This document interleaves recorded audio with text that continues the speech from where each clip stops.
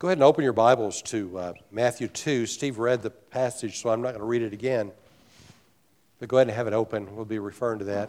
Have you ever noticed how much stuff there is out there on the internet? I mean, you can find just about anything, and maybe half of it's true. How do you know the difference between truth and what's really not?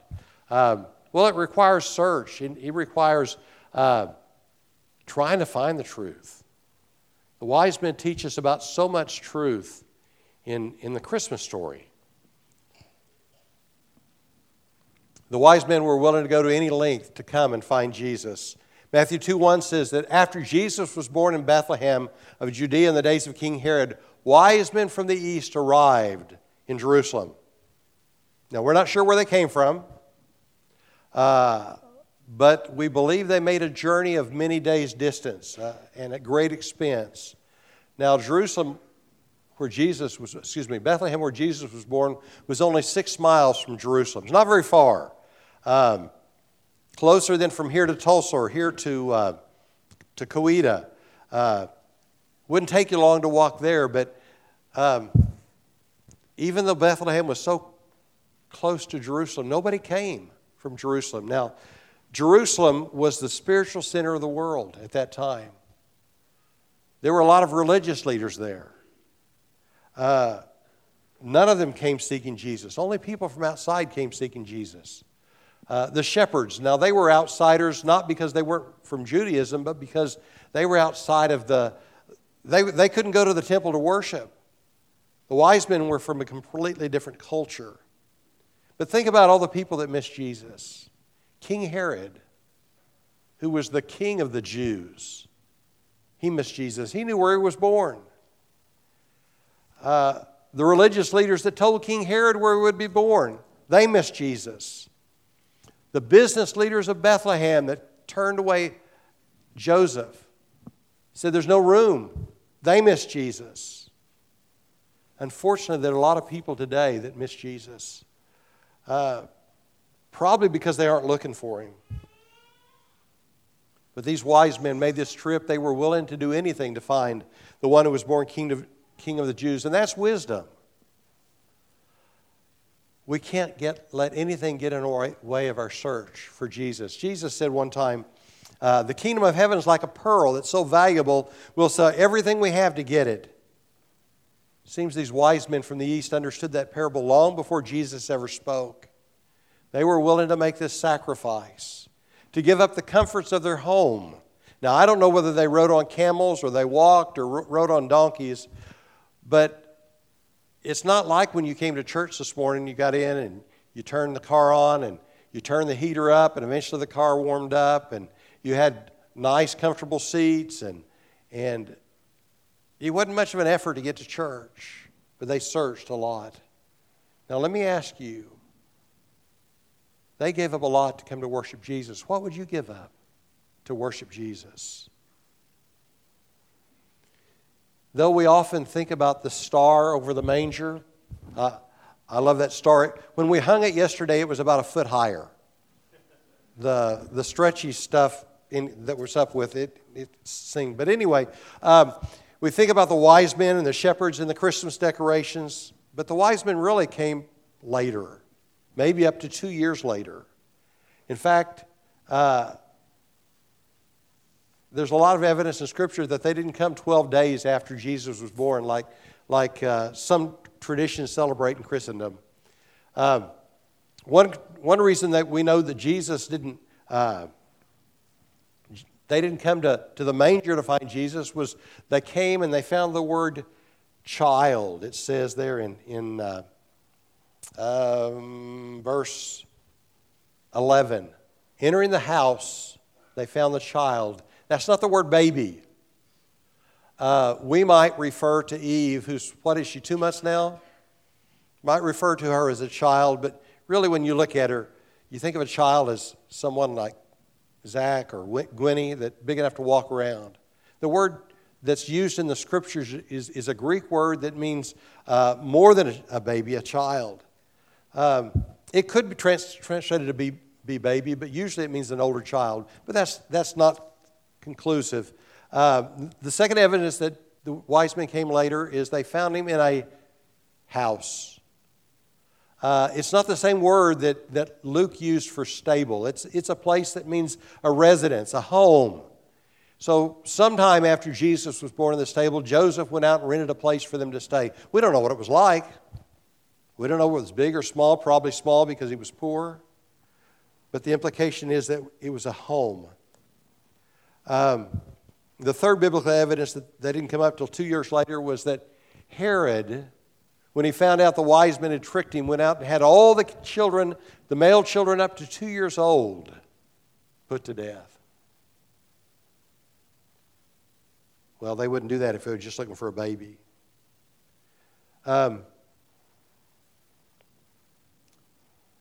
I got to looking. You know, there's a lot of prophecy we've looked at that talks about the birth of Jesus. We know where he was going to be born from the Scriptures. We know that he was going to be a descendant of King David. We know that he was going to be the Savior of the world. But were there any prophecies about the wise men? Well, possibly. Some scholars say that Isaiah 60 verse 3 point to the wise men. And the Gentiles shall come to your light, and kings to the brightness of your rising. This is a series of passages that talk about the Messiah. And this foreshadows the wise men and many others coming to Christ. But the wise men came to seek Jesus. There are some things we can learn from the wise men that I want us to look at today. First, they came seeking a Savior. Now, a lot of what we know about the wise men is really legend. When I was in fourth grade, I remember that we put on a big Christmas musical in my school. And all of us wise men, our costume, Daddy's robe. Can I get a witness? You know, that's what we wore. I don't think the wise men wore bathrobes. I may be wrong, but I don't think so. The thing we don't know about them is how many were there? Well, we think probably 3 gifts. 3 gifts means 3 men, but we don't know that for certain. In Eastern Christianity, especially in the Syrian church, they believe that there were 12 magi. I found another source, and I thought this was interesting. He thought that there were over 300 magi with an army, and that's why Herod was afraid. Now, there are not a lot of people who accept that theory, but that was one of them that was out there. And then another one a little bit later I'll share with you. We don't know for sure where they came from, just from the east. Literally, the word means from the rising. So, from the east. We don't know their names, though there's an Armenian tradition that says that they were Gaspar of India, Melchior of Persia, and Balthazar of Arabia. Again, that's not found in the Bible. And we don't know how far they traveled.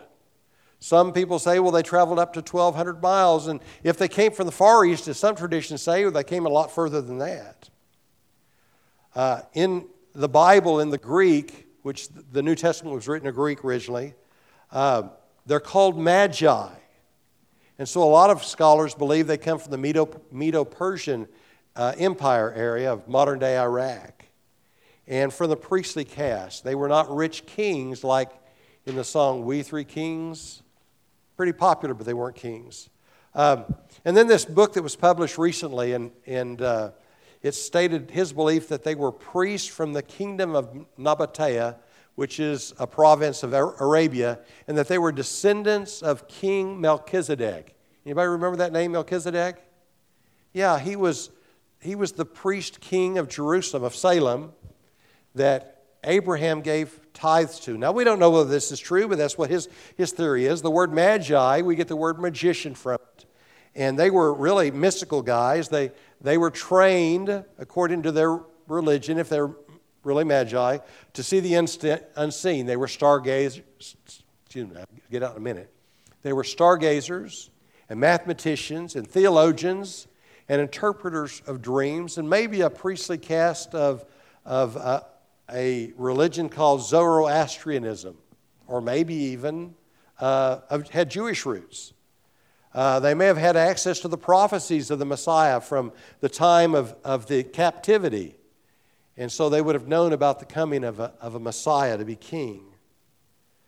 And like other wise men that served at that time, they would have served a king. Now, what we do know for certain, all this is speculation, all this is ideas that people have. What we do know is that wise men came from the east in Jerusalem and arrived in Jerusalem asking about him that was born to be king of the Jews. And they followed a star.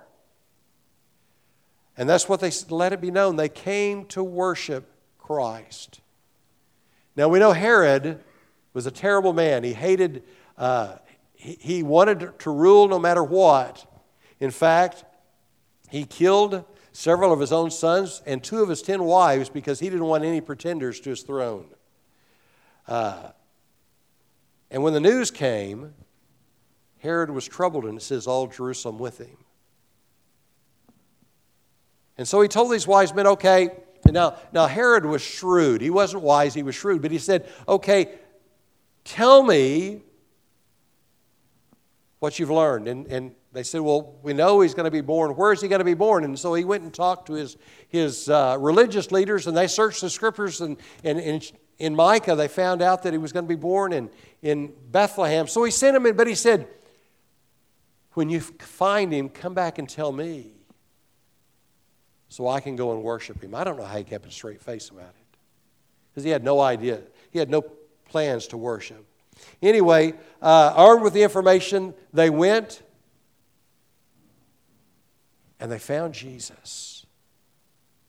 And they worshiped him. And they gave him gifts. So what made these wise men so wise? First, they didn't let their culture or their religion or their tradition get in the way of seeking the king. Now, not a lot of people today will do that. They went worshiping. And speak of a sacrifice, they left all that they knew behind to go and find Jesus. In many places in the world, culture and tradition keep people from Jesus. When we were in Brazil, one of the places that we visited, we were doing door-to-door evangelism, which is not something that you do very often in Brazil. Their traditions are different, but anyway, we're doing door-to-door evangelism. And in most places, you have a fence around your yard. In this town, they didn't have it. And with a fence, it meant a gate, so you couldn't go up to the house. You had to go out at the street, and you had to clap your hands to get their attention because they didn't have doorbells. But this one house, we went to the door, and the guy opened and came out on the porch and visited with us, and we told him about Jesus. And he said this, I don't care what the Bible says. The padre, the priest, says this, and that's what I'm going to follow. People all over the world follow tradition, follow men, follow their culture, but they won't seek Jesus. These men were wise because they sought Jesus. There's a problem in the United States that people aren't open to truth. Our culture is becoming more and more anti-church and anti-Christian, especially among those that are Gen Zers. But even some of the newer research points out that they may be open to discussions about religion or Jesus because they're not really anti-religion and anti-Jesus. They're just anti-church. And when you look at the surveys about it, you find out there are a lot of things we won't go into right now, but basically their perceived need is that the church is irrelevant in their lives. So how do we reach them? How do we reach this generation that's not seeking for wisdom? Well, we have to continue to point to the church. Have to continue to point to the truth. The truth has to be the standard. We must continue to share Jesus without watering down the gospel, without changing the gospel to meet societal standards. There's something about holding up truth that's timeless. The second thing, if we're going to reach a generation that's not seeking for truth, we need to love them unconditionally. despite their lifestyle, despite their dress or outward appearance, despite their values. That's what Jesus did. He didn't accept the sin of the people around him, yet they loved him. When they brought the woman to Jesus who was caught in adultery, and he finally sent away the crowd because they too were sinners,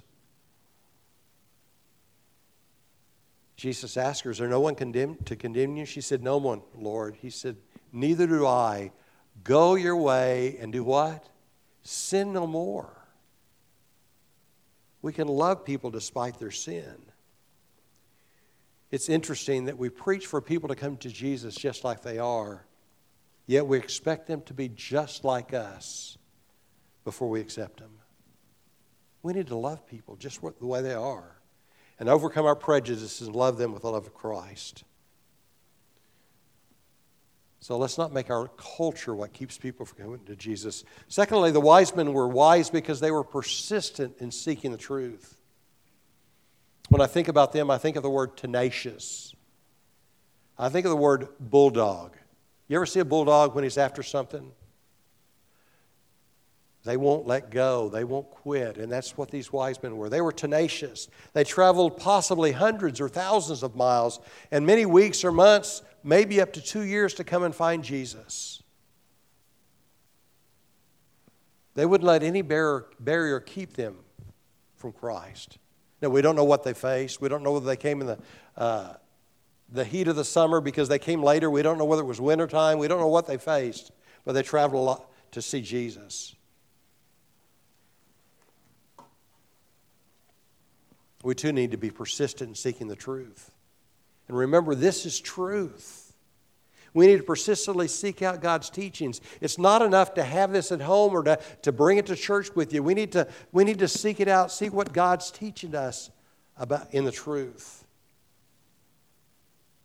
And thirdly, the wise men were wise because they worshiped the King. These learned men literally were willing to bow before Jesus. That's the reason they made their journey. And they brought him gifts.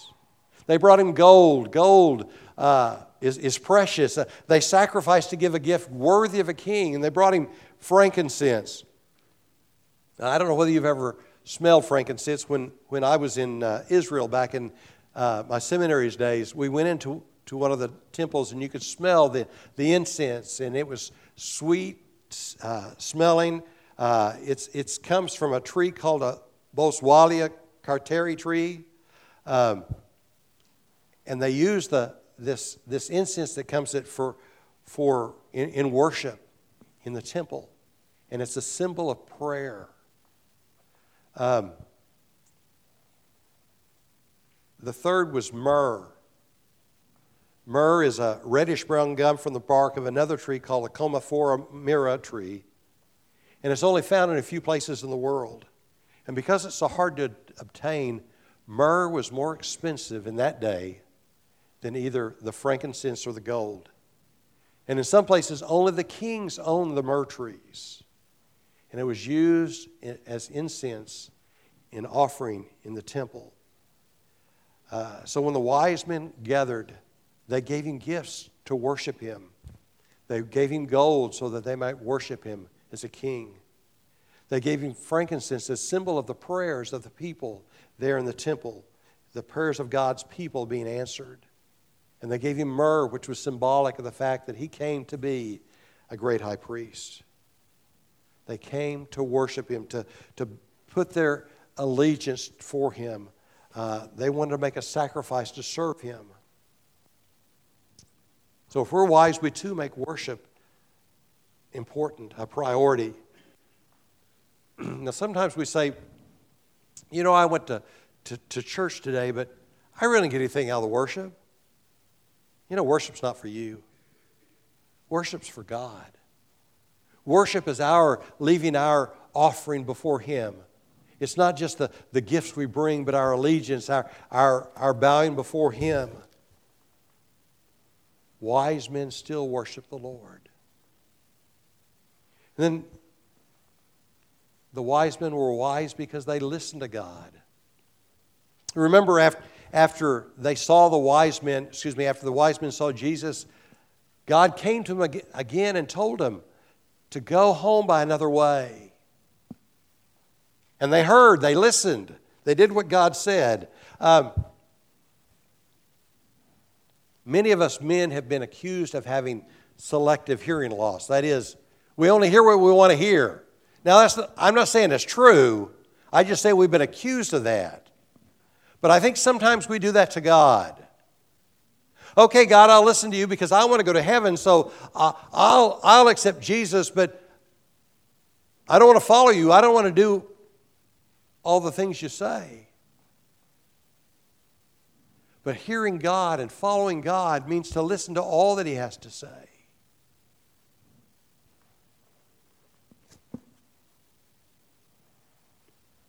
Many people forget that following God means listening to Him and doing it as He says. So we need to be wise men. We need to be wise men like the wise men because we don't let culture or tradition or prejudices or anything else keep us from Jesus. Excuse me. Jesus is the one sent by God to be the Savior of the world, and we need to follow Him and surrender to Him with our whole life.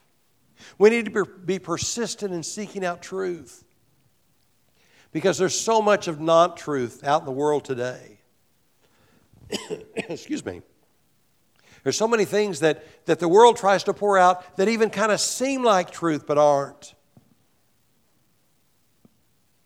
Kind of like some of the old wives' tales we used to hear. They seem like they're right, so they must be right. No. We need to be persistent in seeking truth. And we find truth in the Word of God. We need to be persistent to dig out the Word of God, to find out what God's saying to us, and be obedient to follow it. We need to make sure that our life is lived in allegiance to the Lord Jesus Christ, that we worship Him with our life. Paul wrote,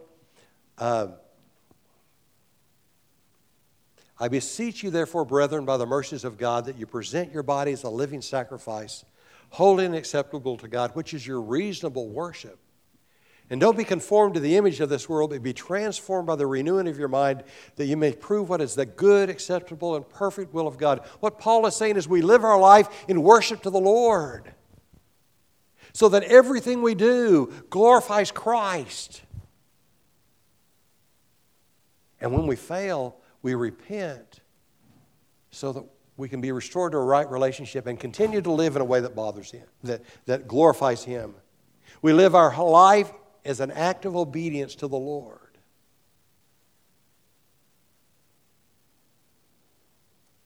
And we have an even greater reason to follow the Lord than the wise men did.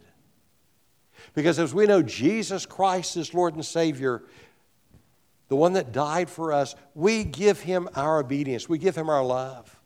We follow Him because He did so much for us. Wise men still seek Him today. Will you surrender your life anew to follow Him? Will you seek Him with all your heart? Will you follow the Lord and love Him? That's what we can learn from the message of the wise men as they came seeking the Lord. Will you seek Him with your heart and life? Father, we praise You for Your grace. We thank You, Lord, for the example we see here in Scripture of men that came from a great distance to come and to find Jesus and to worship Him and to honor Him.